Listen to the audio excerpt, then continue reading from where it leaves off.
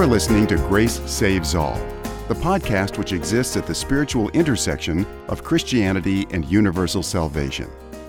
In this podcast, we will be exploring an ancient and modern approach to Christianity which affirms both that grace saves alone and that grace goes to all.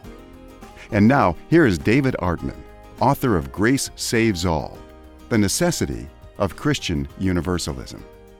Today, I am glad to welcome Don Keathley to talk about his latest book, Grace on Steroids, Living the Much More Gospel. Don, before we get to the book, why don't you tell us a bit about your ministry? I'm pretty much a product of religion. I grew up in a Christian home, seminary. I have a PhD. I worked my first 35 years in pastoral ministry. I was pretty much a law and grace guy. If you'd have asked me if I believed in grace, I would have said sure. In 2000, my world got rocked and I began to get a revelation of grace. I stayed with the church. I actually retired from the building after 50 years of pastoral ministry in 2018. I knew about 2016 that I felt like the Father was leading me out of the building and into an internet ministry. And so to bring it up to date, I do a Sunday morning. I call it a digital cathedral. And my audience is pretty much two groups of people. I call them the nuns and the duns. And the nuns are those that have no church, Grace Church in their area that they can attend. And the duns are those that are just done with church. They've had it. They feel abused, manipulated, controlled, but they still have a spiritual hunger. They still recognize the spiritual things in their life. So that's a big part of my ministry. I'm also the president of Global Grace Seminary. I started Global Grace Seminary 15 years ago. I felt like there was no higher education that a person could get with a grace emphasis. So I began to contact all the grace guys that I knew, and we put together a curriculum, and now we offer we're fully accredited. We offer a bachelor, master, and a doctor's degree.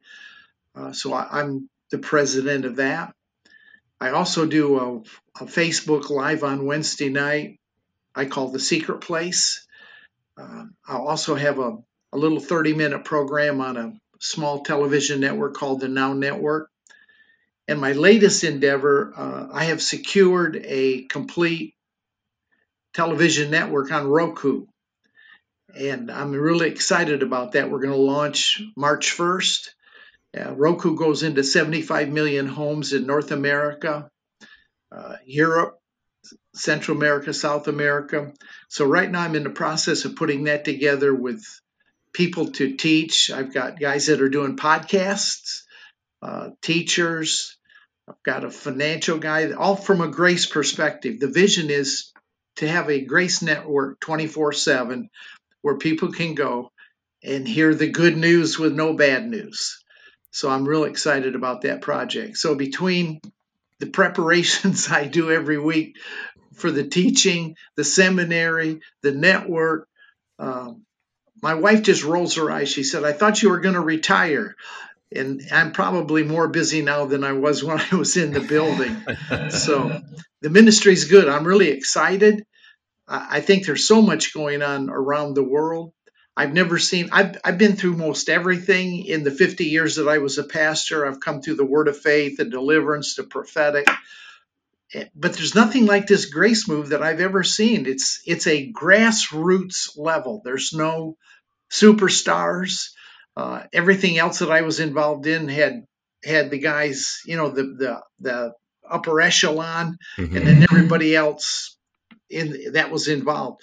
But with grace, what's amazing is there are so many people that are discovering the gospel as Paul taught it, as the New Testament post-resurrection presents it, and it's just become a tsunami across the globe. So every day I hear from new people. I hear from pastors, leaders, teachers. Some are in a position where they're it's resonating with their spirit, but their mind can't catch up to it yet. They can't get their head around just how good God is. So I've never felt the future brighter for the gospel. I'm positive on what the Father is doing. I know He's got a great plan, and there's just so many people like yourself, Dave, that have caught on and see what He's doing and have just become part of the move. So I'm chock full of ministry. I do podcasts like this.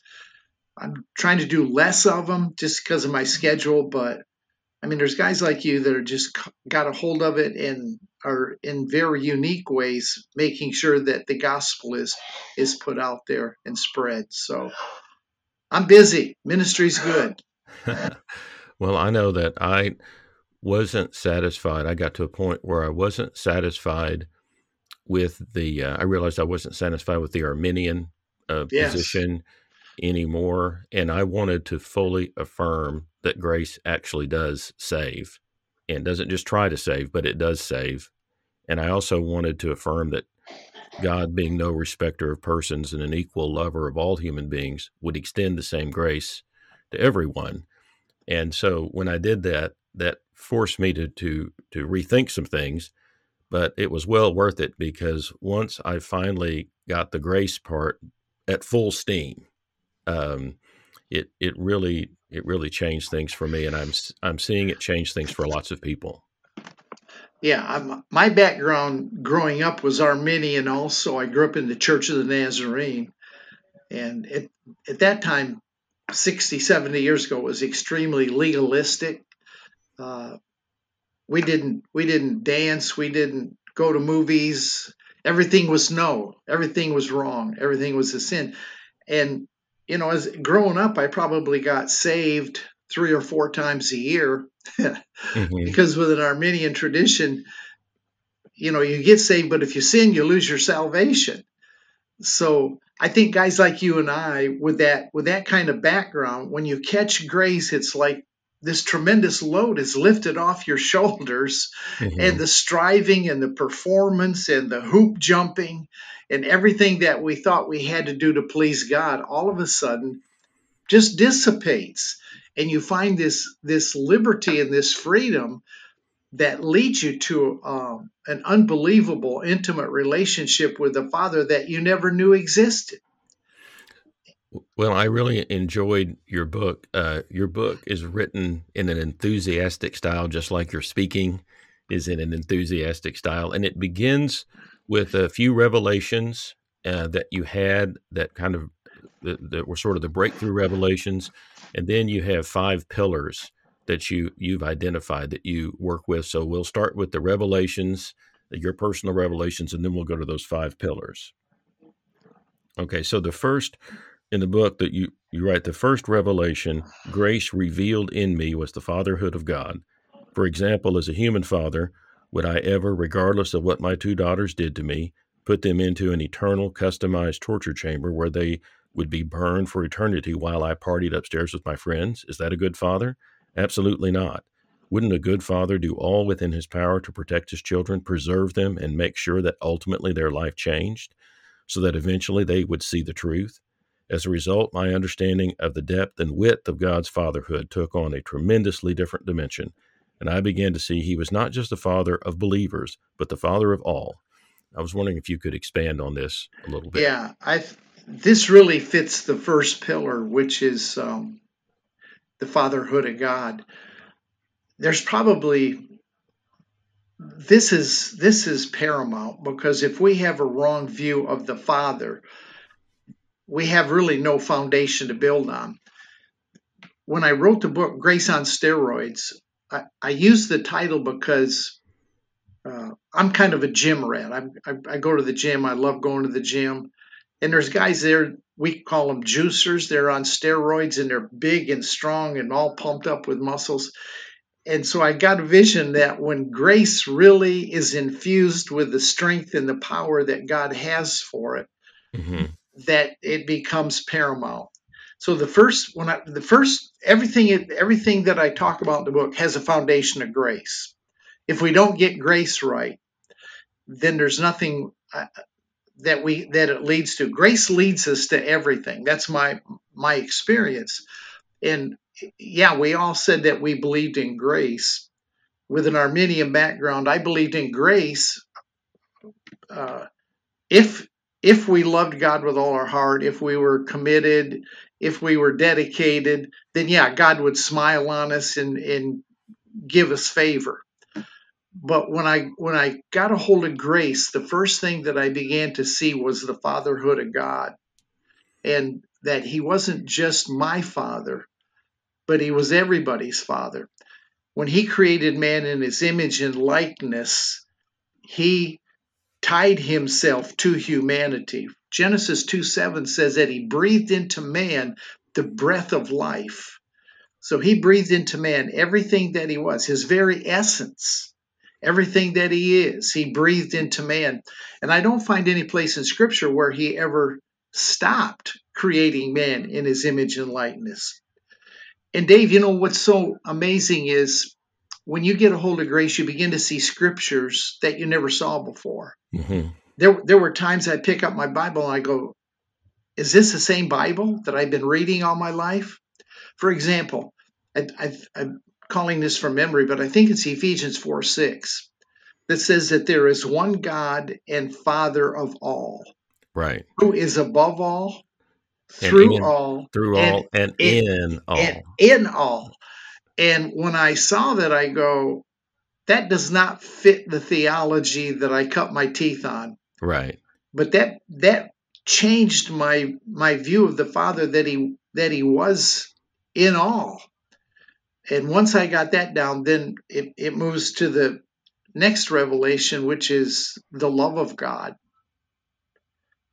Well, in the book, you say the next awakening for me was that I began meditating on the finished work of Jesus. And you write, as the Holy Spirit reveals to you, as he did to Paul, pure grace apart from effort, you will stop being Martha, running around making a platter of sandwiches that Jesus never asked for. That's what I did for 50 years. I ran around doing good things, trying to please Jesus by doing what he never wanted, when I should have been like Mary, just sitting at Jesus' feet, learning from him and letting him impart who he is so that I would effortlessly believe, which would change me and ultimately change my life. When you become a Mary, not a Martha, your love for yourself, others, and the Father goes off the chart because you've seen and experienced his unconditional love, which has embraced you and drawn you into his life. This is grace. So Right. Say a little more about that. About the finished work. Yeah. Probably the three most powerful words that Jesus ever spoke from the cross was, "It is finished." I think what's powerful in those three words to me, everybody emphasizes the finished, which is important because that means it's done, complete, nothing we can add to it.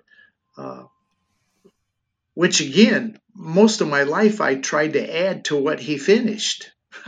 I didn't really believe that he finished it. It took my agreement, it took my endorsement, it took my moving with him and accepting it, and then it was finished. So in reality, I was finishing the work. But the word "it" is really important in "it is finished." And what I began to ask myself, what are the "it's"? What is it that he finished? And I begin to look at what the mission of Jesus was, what Jesus said he would do, what the prophets foretold that he would do. And I began to discover 6 or 7 things that it was finished. It was finished. He came to give us life more abundantly. That's finished. So learning how to tap into that life is an adventure. It's a journey. It's intimacy with the Father, and that life is revealed. It is finished. He came to seek and to save that which was lost. In my background, I believe, he was seeking the lost, but he sure didn't save all the lost. That was my job, to lead people. So when we come to the finished work of the cross, you have to take as one package that he came to seek and to save that which was lost. So when I looked at the finished work of the cross, I had to ask myself a question. Was Jesus successful or was he not successful? Did he finish what he said he would finish? John says that for this purpose was the Son of God manifested, that he might destroy the works of the devil. That's a finished work. Mm-hmm. There's nothing I can add to that. The only part that I have is to now understand it and let it be revealed to me, and let me and begin to live it out and begin to walk it out. So the finished work of the cross was an important step, and I saw the fatherhood of God. Then I began to see, okay, the work that he sent the Son to do was really finished. There's nothing I can add to it, which gives us tremendous security and freedom, because I'm no longer trying to finish what he said he finished. I'm not in a wrestling match with him to try to complete the work. I can totally rest, which is grace to me. Grace is a divine influence that produces effortless change as you rest in him. And I began to see effortless change come into my life as I rested in him because of the grace, and the finished work of the cross began to really materialize in my life, changing me in ways that I hadn't been able to change in all of my efforts. So the finished work is a huge part of this. Absolutely. And before we get to the 5 pillars, there was one sentence that you wrote that I just thought was really profound, that I wanted to get your take on it. You wrote, "Most Western Christianity is built on the foundation of fear and separation from God." Yeah. And say a little bit more about what you meant by that. Well, again, growing up again, I was raised to believe that we were born separated from God. We were born in sin. We were born with an Adamic nature. And then the whole journey was about getting back to God, trying to cross this chasm that was created by man's sin, by separation. Mm-hmm. And every message was about fear that we would be eternally separated from God. So everything that we did, we tried to bridge the gap. We were God chasers. There's a famous book that was written called God Chasers, and that pretty much summed up the Christian experience that I lived. I needed to push into the things of God. I needed to birth and travail and bring to pass the things that God desired. And it's like God was standing there with his arms crossed, and if I did enough, then he would come to where I was. How many prayer meetings I attended, how many prayer meetings I had when I was a pastor, when we would ask God to come be with us, which is saying there's a separation. Before every service, I would gather with the elders and we would pray, "Father, we ask that you would come to this service. Bless us with your presence." And that's nothing more than an acknowledgement of saying God is separated from me. Well, the question is, how are you going to be separated from an omnipresent being? Out of the one side of my mouth, I said God was omnipresent. On the other side of my mouth, I said we need to beg and plead and ask God to come be with us. When you were talking a little bit about the fatherhood of God earlier, and then the problem of separation, that I remember when I was going through my own process in all of this, and I looked again at Acts 17, and Paul was speaking to a group of pagans and saying, we're all God's children. Even your poets know this. We're all God's children, Yes. And we are all live and move and have our being in God, and God is near to each one of us and just wants us to find, just wants us to discover this, which was different than even, I didn't go to church very much when I was growing up, but the message that I got when I went to church was that God was holy, and he was very angry at humanity because humanity had fallen into sin. And so he couldn't really stand to be around humanity. He was very, very, very, very far away. Right. And he had to send Jesus to us.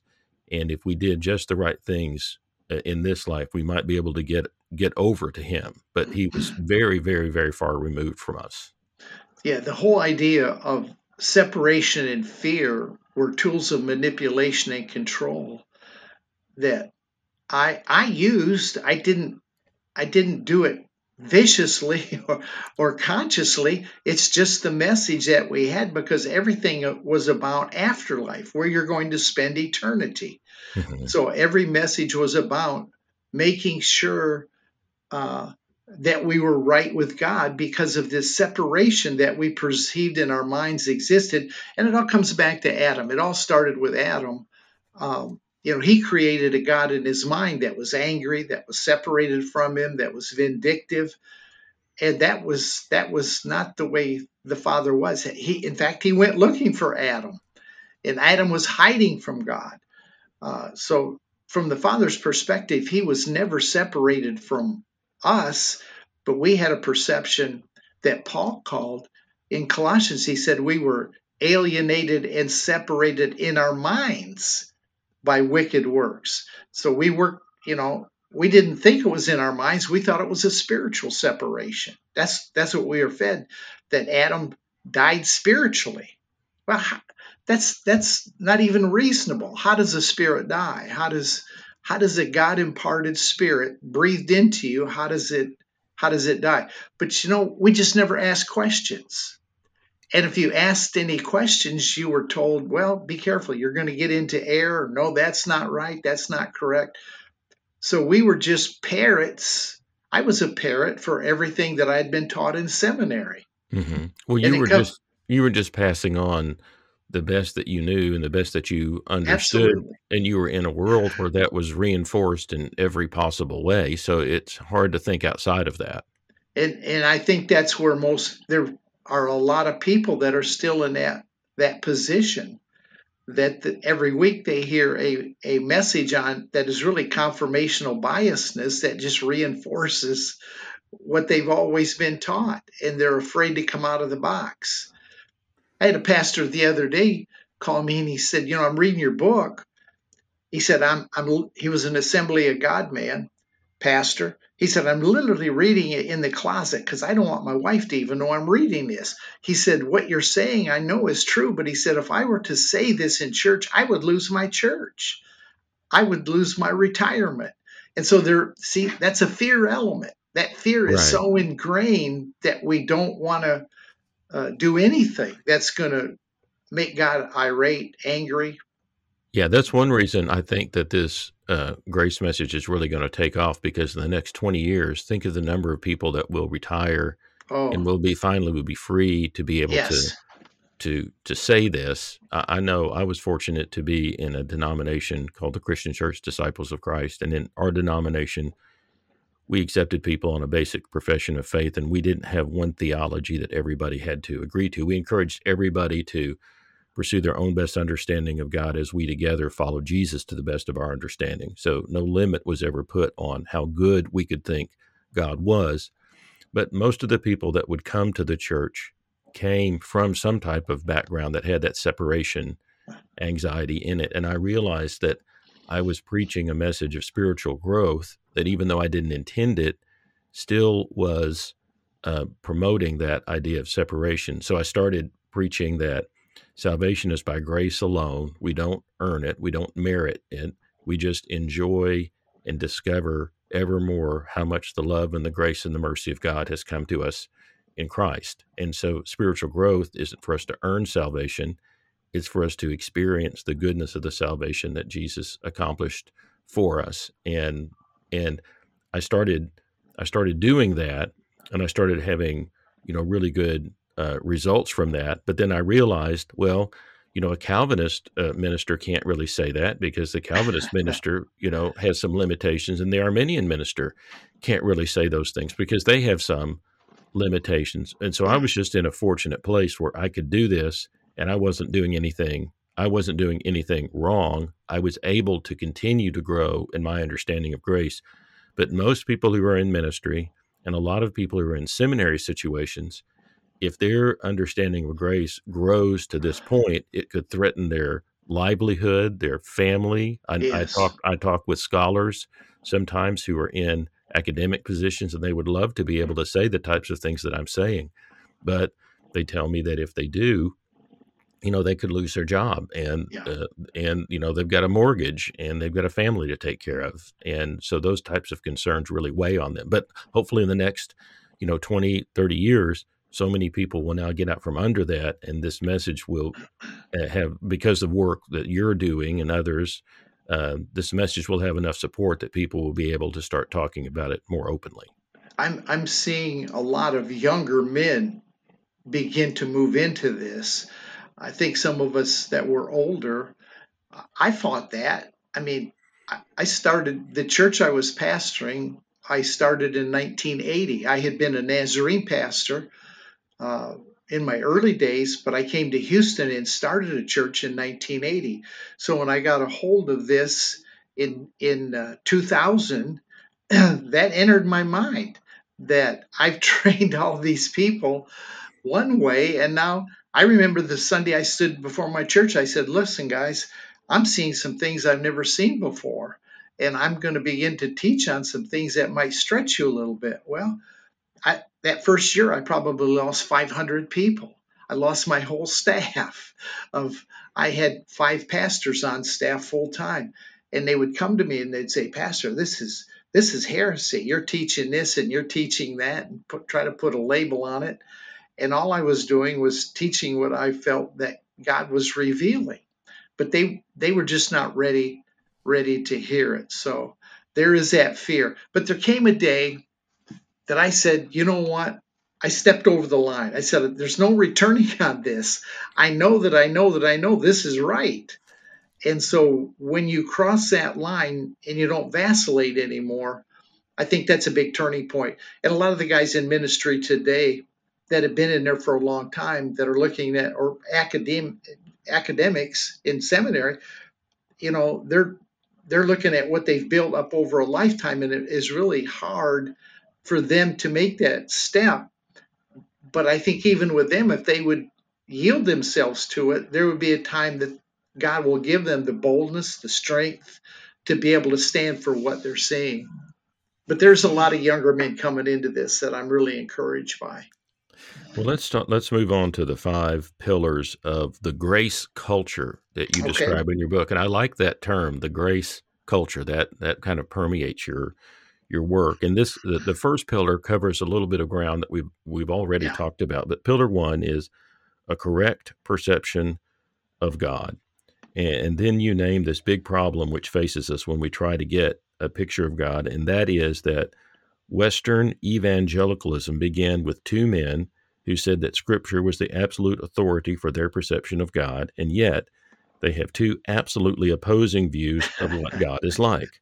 Both John Wesley and John Calvin said their beliefs were based solely on Scripture, but cannot agree on what God is like. One loves everybody, but he's powerless to save them. The other one does not love everybody, but he will save the ones he loves, no matter what. So tell us a little bit more, because I've noticed the same thing. Tell us a little bit more about this. Well, Wesley actually was an Arminian background. He's probably the guy that really got Arminianism stoking and going in the Reformation. And uh, when you're an Arminian, a Calvinist looks absolutely crazy to say that God predestined some to heaven and some to hell, and there's nothing they can do about the sovereign choice of God. It's limited atonement. Calvinists have 5 points, acronym TULIP, which we won't get into, but um, when you're a Calvinist, you look at an Arminian and you look, well, God can't love everybody because He's predestined some. So when a Calvinist looks at Scripture, all the good stuff, they say, well, yeah, that applies to those that are predestined. For example, Ephesians 1:4, just as He chose us in Christ before the foundation of the world. Well, a Calvinist would look and say, yeah, that's true for those that He's predestined. And an Arminian would look at that verse and say, well, that's true for all of those that accept Him. So they have the ability to just skirt around the scriptures. And That's been the great divide in the Western church, is between those two theological thoughts. And there's variations of both of them. You know, there are Baptist churches that would be somewhat Calvinistic and once saved, always saved, but they probably wouldn't go so far as, God is adamantly determined who's going to heaven and who's going to hell ahead of time. But a Calvinist would say, yeah, God is absolutely sovereign. And then an Arminian would say, well, God's sovereignty never violates your free will. You have your choice. You have your will to make. So all of these, I think, give us an incorrect perception of the Father.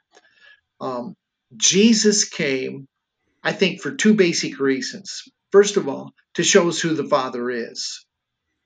And we're going to have to come back. We're going to have to come back to what Jesus demonstrated. There's a lot of things in the Old Testament that I think the writers were looking through a glass darkly, writing with all the revelation they had, but certainly don't coincide with the Father that Jesus revealed. Jesus said, no one has seen the Father at any time except the Son. And if you've seen me, you have seen the Father.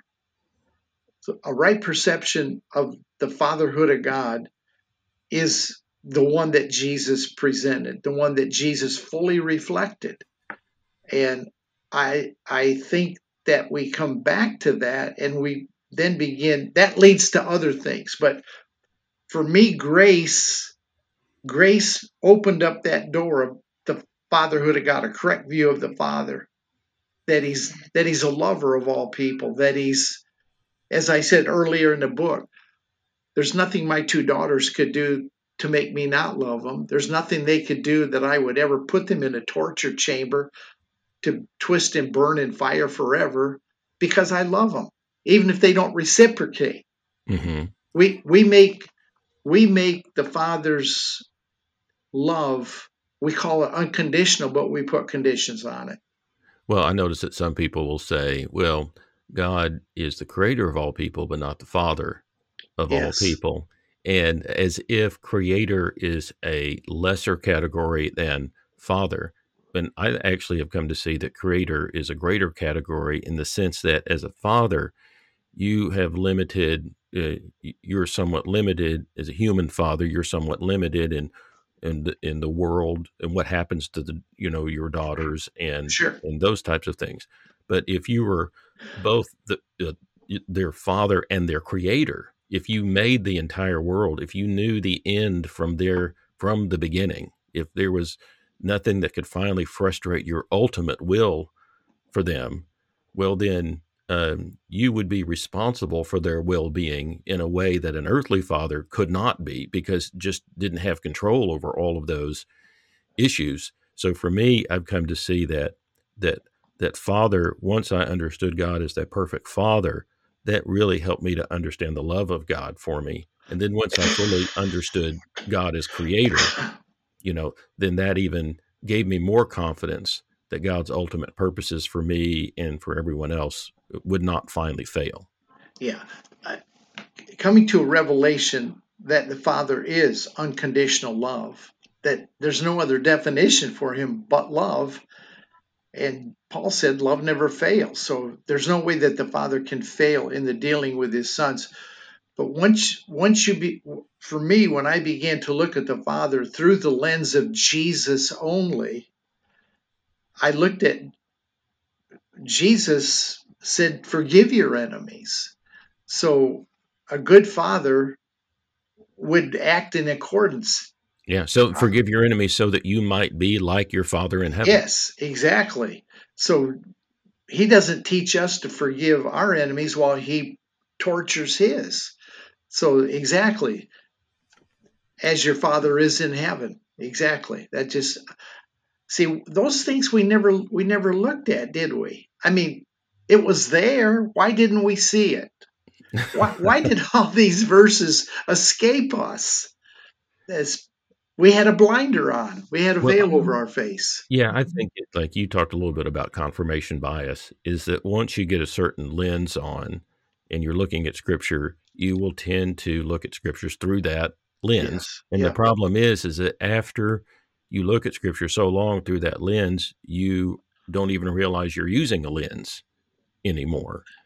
And that's just a process of trying on a different lens. Sometimes I tell people, well, just give yourself a moment, put on a new set of glasses for a moment, and look at Scripture from this perspective and see if there's some different Scriptures that pop out to you, or if some old Scriptures that you knew start sounding a little, or start striking you in different ways. I think one of the problems that we've had, and I don't know how far you want to go after this, I think we have made the Scripture the fourth member of the Godhead. Yes. And Jesus said that the Spirit of truth would lead us into all truth. So in my life, I have come to see my primary source of truth no longer as the Scripture, but the Spirit of truth that abides within. And I give him leeway. I give the Spirit of truth leeway to unveil and reveal. Now, I use my Bible, love my Bible. When I teach, I probably use 10, 12 scriptures every time.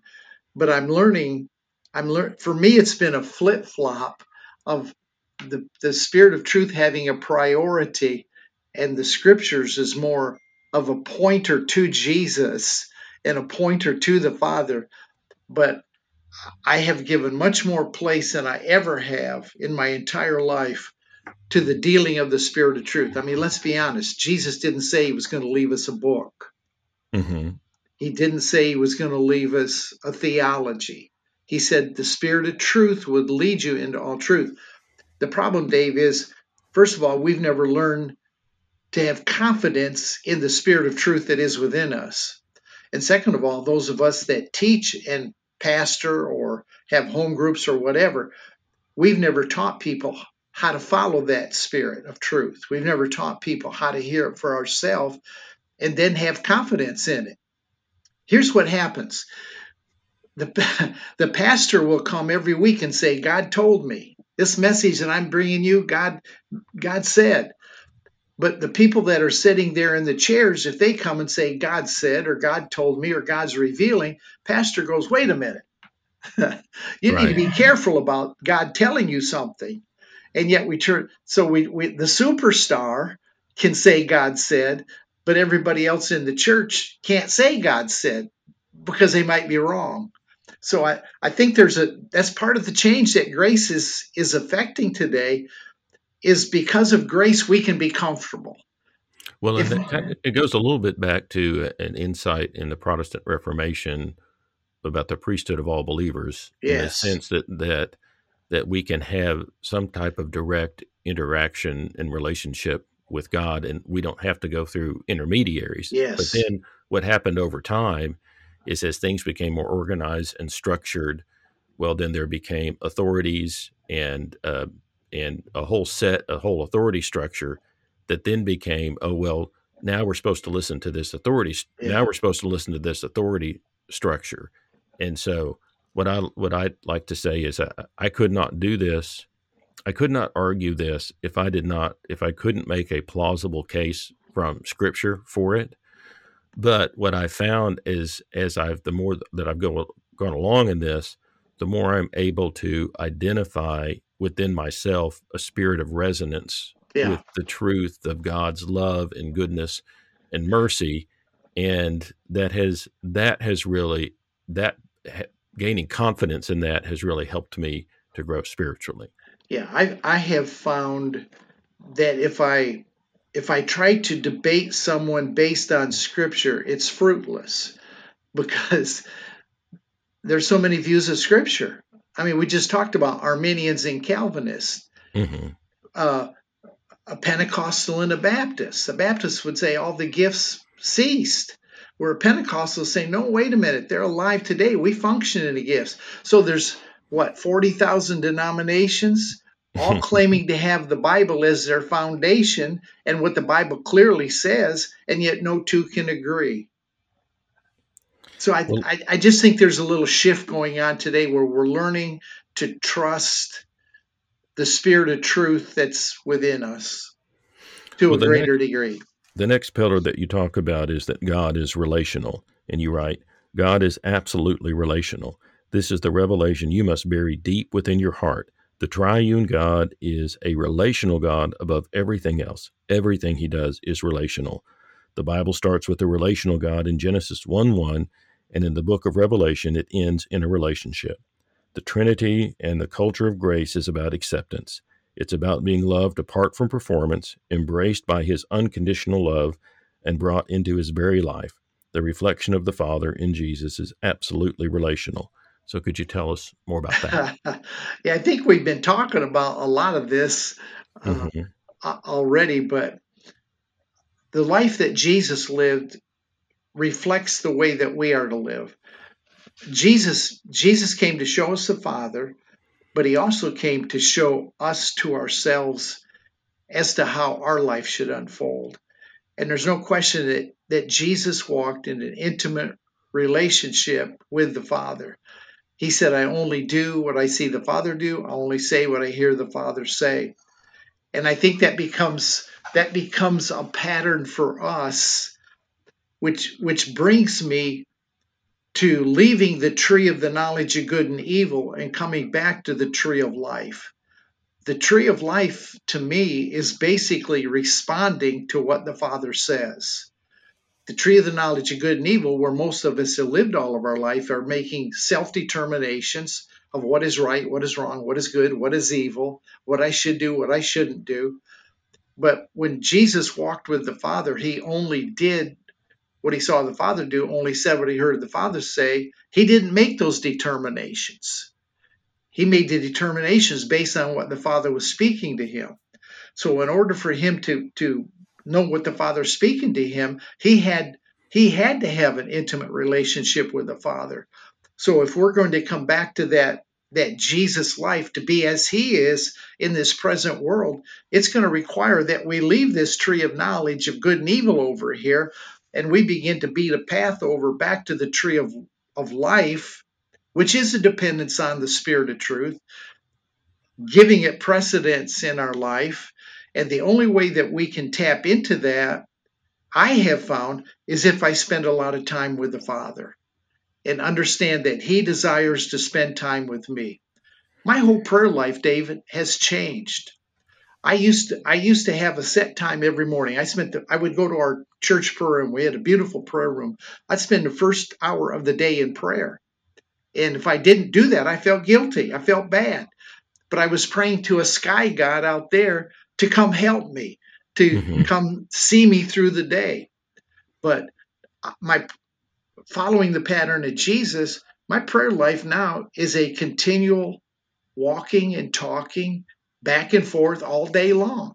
And there's not a situation that I encounter, whether it's driving to the store, Father, which route's a good route to take today? How do you want, help me to get around the traffic, show me the route to take, or what should I be teaching? Give me some insight, give me some help here. To me, it's a running conversation. Prayer is a running conversation that is a lot more listening than it is talking. So when I spend time with him, mostly I'm listening. I'm not talking. I mean, what am I going to tell him? I need to hear what he has to say. Where before, my prayer life was all talking, very little listening. I would tell him what I need, what I have to have. I need the rent. I need this. The church payments are due. God, come help us do it. Now it's more of a listening and a walking and a daily conversation. And I think that mirrors the life of Jesus. And that's a huge transition for people. Mm-hmm. Huge transition. Well, one of the things that I think frightens people about their relationship with God is the way that they read the book of Revelation. And it kind of gives them a picture that, well, I'll do my best in this life, and then we'll wait till we get to the final judgment, and I'll find out if my name is written in that book or not. And if my name is not written in the book, then God will pitch me into the eternal fire or the lake of fire, which people then associate with hell in some way. And then, but you write in the book, with regard to the book of Revelation, you write, death is not the end of the story. What kind of puny little God would we have if death was the end of the story? Our good Father is omniscient, omnipotent, and omnipresent. He's present right there at the city gates, and he's telling them to come in. In fact, Revelation chapter 21, verse 25 says, its gates shall not be shut at all by day, and then you make the note, there shall be no night there. So tell us a little bit more about how you came to see the book of Revelation as having a more positive, hopeful ending. Right.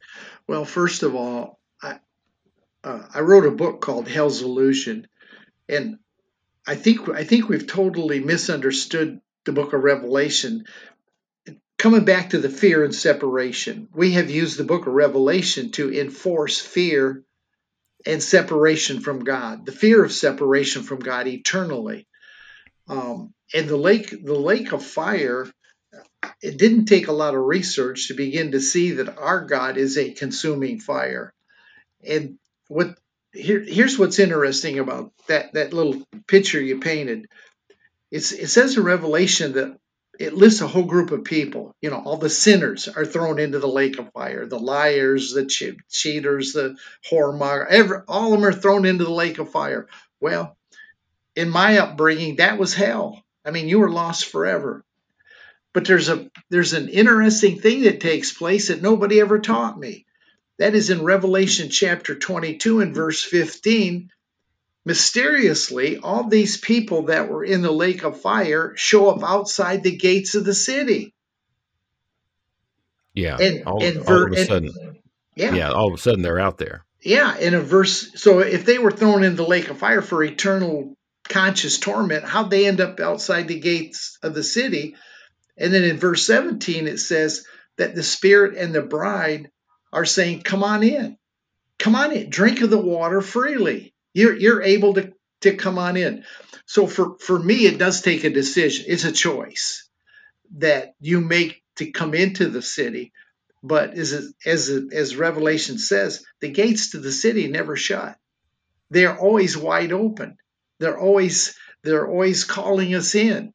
Now, I think that does take a decision. It does take a choice. And that's probably where I separate maybe from what we would label universalist. I believe that Jesus is the way, and that ultimately, he's the one we make a decision for. But the opportunity is always present. And I don't think anybody, once they're purged by the love of God, the fire of God, everything is burned away, they're standing up. I don't think anybody's going to resist the call to come into the city. It doesn't seem reasonable. Yeah. Well, there's debates about what you call this theology. If the term universalism is attached to it, I insist that the word Christian always be attached to it as well, because it's not some kind of mere universalism. It is distinctively Christian, and everything depends on this. And we just trust that God is able to bring about a situation in which the person is brought to a state of clarity and understanding and freed from the delusion of sin in such a way that they are able to think rightly and choose well, and that they will do that because they're in their right minds at that point. So it's not a denial of free will. I heard it put this way, that somebody said, I don't believe in free will as much as I believe in freed will. That once our wills are freed and we are set free from the slavery and bondage to sin, then we can come home as was always intended. See, if a free will, if it was totally free, there would be no influence. There would be no pushing in one direction or another. We were always told we had a free will. But the free will was not really free because it was influenced by fear, by separation, by holding the gun of hell to your head. That's not a free will decision. That's an influence choice. But I think that once we move to the other side, all of those things are gone, and will does become really absolutely free. Yes. So, let's be honest. God wired us from the very beginning to choose him, to choose love. And we've just been sabotaged by a lot of garbage and religious thinking that has diluted and put a veil over our eyes to see the simplicity of grace and the inclusion in the fatherhood of God and all the good things that we've been talking about. I mean, the gospel's good news. There's no bad news in the good news. As soon as you put bad news in it, it's not the gospel. Yeah, I like to. I remember when I started seeing that passage in First John, that God is light, but not Yes, just light. God is light in whom there is no darkness at all. yes. I think the Passion Translation says no trace of darkness at all. All right, let's move on to the second pillar in your book, which is Oh boy. God is love. A culture in this collective, um, a culture is the collective thinking of a group of people, you write. Given enough time, one culture can influence and supplant another, and we're seeing that take place now in our world. Those who have embraced grace, the finished work of the cross, inclusion, unconditional love, and mercy that endures forever, are developing a revolutionary grace culture that is influencing our world and evaporating the culture of man-made religion. It is a tsunami of grace. I thought that was a powerful statement. Yeah, I mean, love never fails. Love is what he's beginning to show us. When I and you probably notice the same thing too. The deeper you go in grace, the more love you have for other people and the more grace you extend to people. And yourself. And absolutely yourself. You can't really love other people until you love yourself. So if you see yourself as this old rotten sinner, maybe trying to get through the pearly gates by the skin of your teeth, that's why you're going to see other people too. And when you grab grace, when grace becomes part of your DNA, uh, I noticed a huge change in the way I saw people, even other Christians. There was no more them and us, insider, outsider. Paul said, don't know anybody after the flesh. And I think grace enables us to do that, to not see fleshly actions, even, which is part of unconditional love. Unconditional love doesn't see fleshly actions. God doesn't love us based on what we do. He loves us based on who we be, which are his children. And that's the lens that he looks at us through. Well, that leads us nicely to pillar 3, which is the inclusion of all. You write, Jesus was sent as the Savior to all with the pronouncement of peace on earth and goodwill for everybody. No one was left out. So as a grace community, when we consider the life and the ministry of Jesus that began in his birth, we understand that the purpose of his coming was to embrace humanity, bringing us into the very life of God himself, and it was good news for everybody. That's the foundation of everything we are to believe as a grace community. This revelation is what separates the grace community from the religious community. And that is a tension that you work in your book, the grace community versus the religious community. Yeah. I mean, the grace community extends grace, it extends love. I think the grace community sees sin as a disease that needs to be healed and not a wrong that needs to be punished. The only reason I think that we uh, have been deluded is because of a wrong identity. And I think we'll probably get to that one next. But when you see yourself wrong, you're going to live wrong. The grace community, as opposed to the religious community, does not have a them and us, an insider outsider. And you really nailed it with Acts chapter 17 when Paul is talking to idol worshipers. Yes. Idol worshipers. They had no concept. In fact, Paul said the God that you worship, that you call the unknown God, is actually the God I'm talking to you about. So it was a matter that they hadn't got the revelation yet. And the difference between the grace community and religious community is I think that we have gotten a revelation of what they also will get. But as a grace community, I don't use it to separate myself. I don't use what I see to belittle other people wherever they're at in the journey.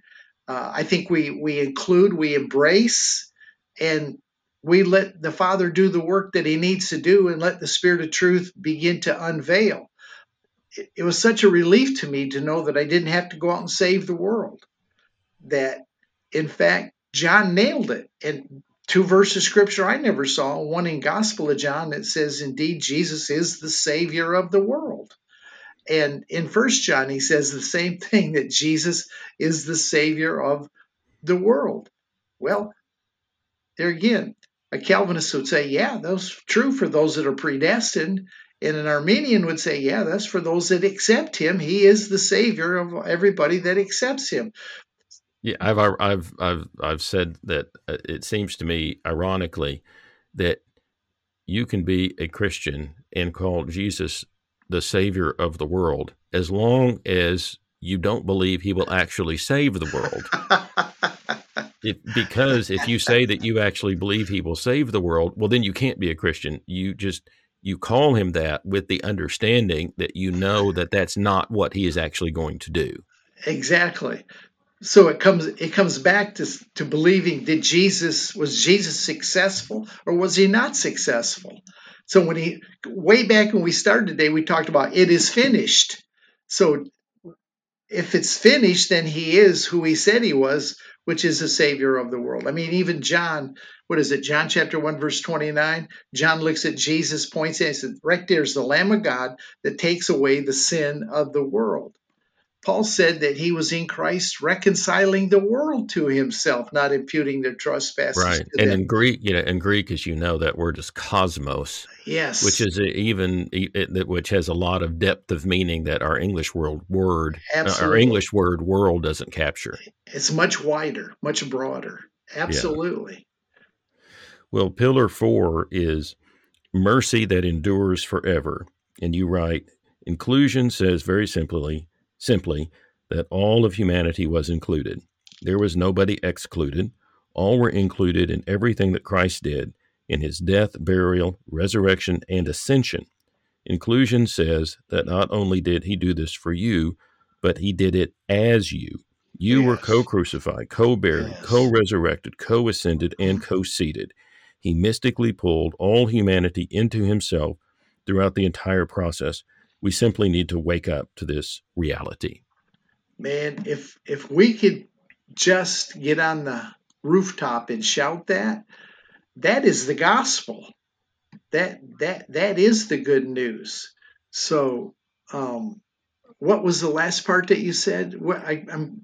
My mind was going when you were talking, and I think I missed what you were driving at here. Well, you just wrote you were co-crucified, co-buried, co-resurrected, co-ascended, and co-seated. He mystically pulled all humanity into himself throughout the entire process, and we simply need to wake up to this reality. Absolutely. Well, Peter says that we were begotten again. That word is ananageo, means to be birthed again through the resurrection. So when I was born again, it was at the resurrection. We have not co-included humanity in religious thinking. We read the scripture, Galatians 2:20, we're crucified with Christ, we're buried with Christ, we rose with Christ, we ascended with Christ.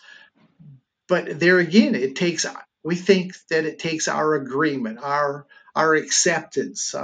We got to put something to it. But if we could just take that at face value, that puts people in a place of a happy dance, as far as I'm concerned. Mm-hmm. That takes all of our doing out of it and lets us see that he absolutely did everything that he said he would do. Those thoughts to me, man, that turned my life upside down. It just turned my life upside down. When I knew that I was resurrected, I became a new creation. I walked out of the tomb with him as a new creation. Old things passed away. All things became new. At that time, I didn't have to pray the magic prayer. I didn't have to be water baptized. Wow, that's powerful. But again, religion's going to fight that. Right. I used to, when I would teach a pastor's class on baptism, I would say, you're not being baptized so that now God loves you, or now you're included in God's loving purposes for you and for the world. Baptism means that you have now awakened to the to the Yes. goodness of Jesus, and you intentionally want to make a decision to follow him for the rest of your life. And this baptism process is a way of you waking up to this, being born into this understanding to come and to claim it for your own. So I would explain it that way. I think oftentimes what we call the born again experience was in reality just a waking up. It was just beginning to see the truth, but we tied it to an experience when really it's a discovery. Well, this pillar 5 that you have, which is this is really a waking up, I think, is Yeah. identity as divinity. And you write, we have yet to scratch the surface of what we look like as the new creation because of his resurrection. When we were co-resurrected with Jesus, we came from death to life. We walked out of the tomb with him, and that was our born again experience. Peter said in 1 Peter 1:3 that we were born again through the resurrection. Everything Jesus did, he didn't do just for us, he did as us. His resurrection was our resurrection. It's time to begin seeing ourselves as the Father sees and values us. Genesis 2:7 says, and God breathed into his nostrils the breath of life. What does that mean? That means God took the very essence of who he is and placed it in mankind. Every part of God, the breath, spirit, and the inner being of God, he placed within mankind. And right there, that sets a value on us. For most of us, we've not even considered or thought about. Seeing and valuing ourselves as God does is a difficult jump for many of us that have come out of perhaps decades or a lifetime of religion. So tell us a little bit more about Yeah, this. I think everything revolves around identity. Until you have a right identity of yourself, you're not going to live right. If you want to change the way you live, you have to change the way you believe. And again, I never saw the verse that says that we are a partaker of the divine nature. So that becomes my identity. I'm not an old sinner saved by grace. I'm not who the church said I was. I'm not who my teacher said I was. I'm not who my family says I was. I am who God says I am, which is a child of his, image and likeness. Never been retracted from me. That's who I've always been. So I totally agree with you. That is a point of discovery, of waking up to see who we've always been. We tried so hard to become who we already were. Right. Which goes back to the tree, isn't it? When the serpent tempted Eve, it was to become what she already was. Right. I started to say that spiritual growth is not the process of me becoming who I'm not. The Yes, spiritual growth is the process of me becoming who I am. yes. And the more we realize that, the more we have confidence, the more boldness we have, uh, the less we are concerned about what people say about us. All of that vanishes. So when I look at these 5 pillars, they all build on the foundation of grace. Until I understand grace, uh, actually, I think grace is merited favor. We merit it based on what Jesus did as us. I used to always call it unmerited favor, which I understand that, but really it is merited because of what he's done. I merit his grace. Uh, there's no reason I can't have his grace. I'm good enough to have it. So Yeah. once we get that foundation down, and I saw the fatherhood of God, perfect father, in all, unconditional love, inclusion, mercy that endures forever, and identity as divinity. I'm telling you what, that's those pillars then set a foundation, set a stage where I can really begin to grow with confidence. Yeah. So Sometimes I can get a little frustrated with present David, and I'll say to myself, well, eternal David is destined to be finally fully perfected in God and in union, and that God will not be satisfied to let anything that is not of love's kind to yeah, finally be part of eternal David. And so God will help me, and we'll get through this. But just believing that that that current David is on the way and is in progress, oh and yeah, ultimately there will be a victory, a complete victory there, has allowed me to to be more gracious to myself, but Yes. also to be more gracious to everybody else, because Yes. everybody else is their current self, which is not Yes. perfect. So then that released me from any sense of needing to judge other people or to be angry with other people, because I began to see myself in them as well. And I would think to myself, well, if I had walked their path, maybe I would be, in about the same Yeah. place they are Yeah. right now. Yeah. So all of those realities really freed me up. And once I looked around at the world and I thought, wow, all of these other people that I'm seeing are my eternal brothers and sisters Yeah. that have been successfully incorporated into Christ, and He is working with them in His own time, in His own ways. And God will have a way of pulling this all together throughout whatever ages may come. And I can trust in that. It's that the world just started shining to me Yeah. in a very different kind of way. That mercy that endures forever, that gives us a long view of what God can do. Mm-hmm. His mercies are new every morning. So His mercies endures forever. We have made death the end of the story. Whatever did we do that for? Because of the message of fear and separation. That you better make sure it's right when you die, because that's the end of the story. But when you get a long view that Mm-hmm. His mercy endures forever, I'll tell you what, it takes the pressure off, it takes the heat off. I might not be happy with the present, Don, but like you said, there's a point in time, because of His mercy enduring forever, that He will bring me to the measure of the stature of the fullness of Christ. And I just was reading in John chapter 3, verse 2, and I never saw this before. John 3:2 says, "Beloved, now are we the children of God, and it has not yet appeared what we shall be. But we know that when He is revealed, we shall be like Him, for we'll see Him as He is." So we always made kind of being a child of God all there was to it. But I'm looking at that verse and I'm going, now we're the children of God, yet it has not been revealed what we shall be. There's something beyond just being that child of God. It's seeing Him as He is and then being conformed exactly to the way He is.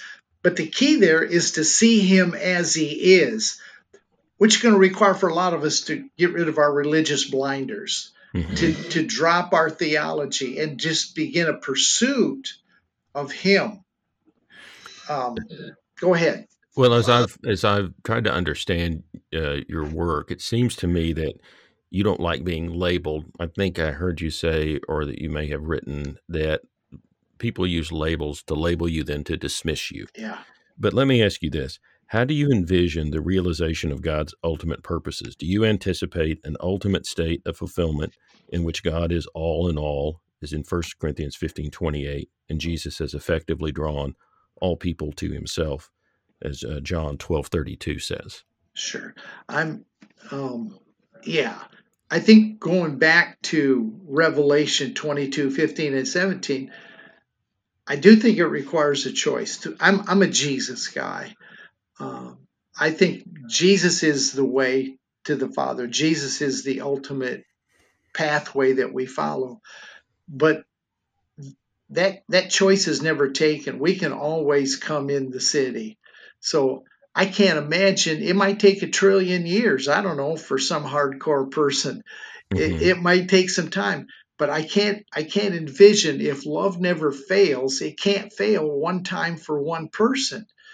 So in my understanding, I think God just takes the love dial and just keeps turning it hotter and hotter and hotter until you get it.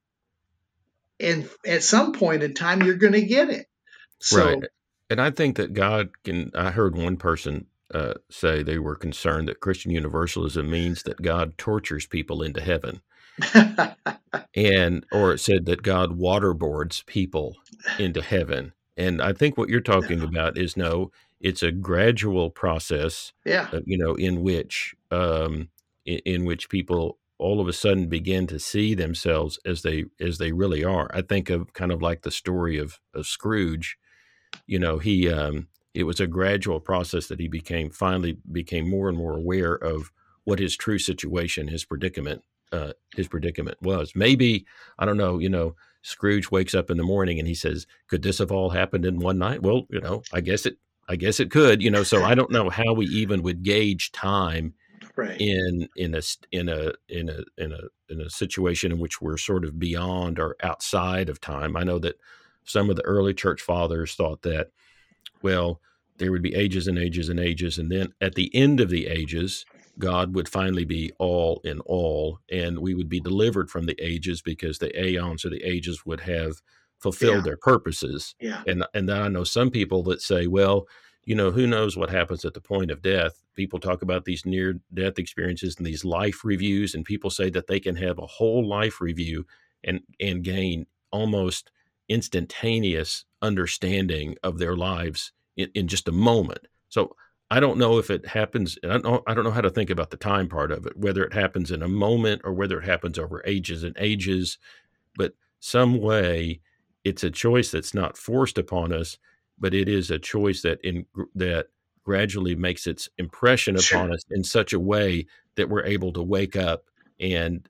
be delivered from whatever delusion of mind has been holding us back. I think of Paul on the Damascus Road, and if a person has that level of revelation that Paul had, Saul to Paul, as inbred and deep in religion as he was, it only took a revelation on the level that the Father knew that he needed to bring him to where he needed to be. And the Father knows each of us. He knows how he pre-wired us, and I think he knows exactly which buttons to push and which situations to arise throughout whatever time it takes to bring us to that point where every knee bows, every tongue confesses that Jesus Christ is really the Lord. So I have a lot of hope. I don't think we need to think about it too hard. We just need to trust the Father to know what he's doing to bring it to a successful conclusion. Well, one of the things that I guess if you come to this understanding, there could be a little bit of discouragement, and you could feel a little bit of aloneness, because maybe it might be hard to find somebody else that's thinking this way. Yeah. But instead of being discouraged about this, I have been encouraged to think, I'm 62, and I have hopefully many more years now to get to work on this Absolutely. and to be a part of it. But it's not something that I have to be anxious about, because it's happening whether I participate in it or not. Right. I'm just enjoying getting to be a part of this tsunami of grace that you're talking about. And it's very encouraging for me to look around and to see, oh, somebody's written a new book on grace. And so I got your book and I read your book and I thought, okay, well, here's another example that this is happening. And I don't have to make it happen. It's already happening. I just get to participate in it. And in whatever way through my podcast, I can let other people know about other places that they can go to hear this kind of message. So as we're concluding, why don't you just tell people a little bit more about how they can access your community and the things that you are offering? Okay, well, if you go to my website, which is simply donkeathley.com, everything is pretty well laid out there. The Sunday Morning Digital Cathedral, the Facebook Live. I don't think we have the Grace Awakening Network link up there yet, but we'll get that soon. But pretty much everything that I'm involved with, you can get right off the website. I wrote one book after Grace on Steroids. It's a book on Galatians. And it's, Galatians is a great study on grace. And I've got one coming out next month on Ephesians.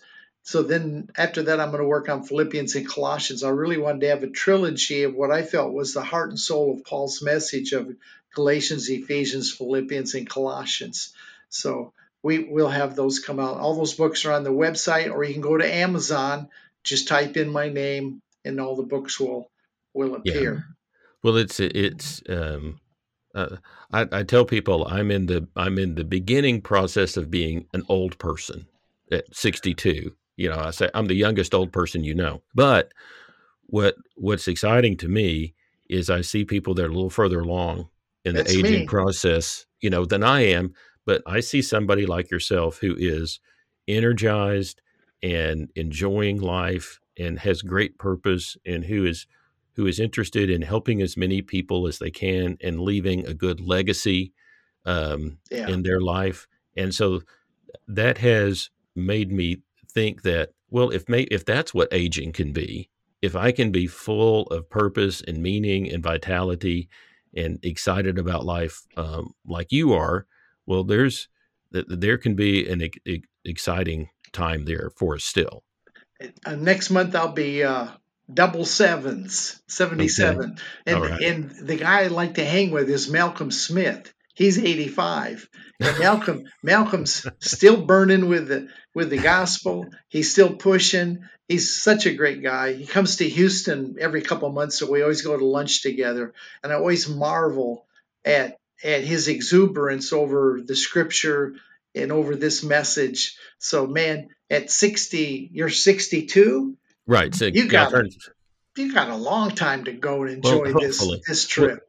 it's this fullness of life thing that you're Yeah, talking about, that once you get it, that the idea isn't just that, oh, after we die, we're going to experience yep, fullness of life, but the idea is that the kingdom is now, the fullness of life is now, in a sense, in not although in its perfected state, we can begin to sort of live the life of heaven yeah, right now, on as Jesus taught us to pray, on earth as it is in heaven. And then right. once you take all of those ideas, and you add it into this grace culture, this new understanding that is, I won't call it a new understanding. It seems more like a little bit of a revival Yeah, of an earlier way that was understood, but that we lost sight of in Western, especially in the Western Christian experience. And now we're recovering something that used to be more widely known. yeah. It's the restoration of all things, access. And that's, I think, what we're seeing is a restoration of all things. Well, it's been really encouraging to get to read your book and to have this conversation with you. And I hope that if people feel led to by the Spirit of Truth, that that they will look at your things, and that they will that in their spirit of truth they will be able to see if that resonates with them or not. Amen. All right. Well, thank you so much, Don. Thank you for having me. Thank you for joining us in this episode of Grace Saves All. You can help spread the word by sharing this podcast with others and by giving it a rating on iTunes. If you want to find out more about David, or if you'd like to leave him a message, go to his website, davidartman.net. In the meantime, let's work together to help a hurting world know about the greatest news ever announced.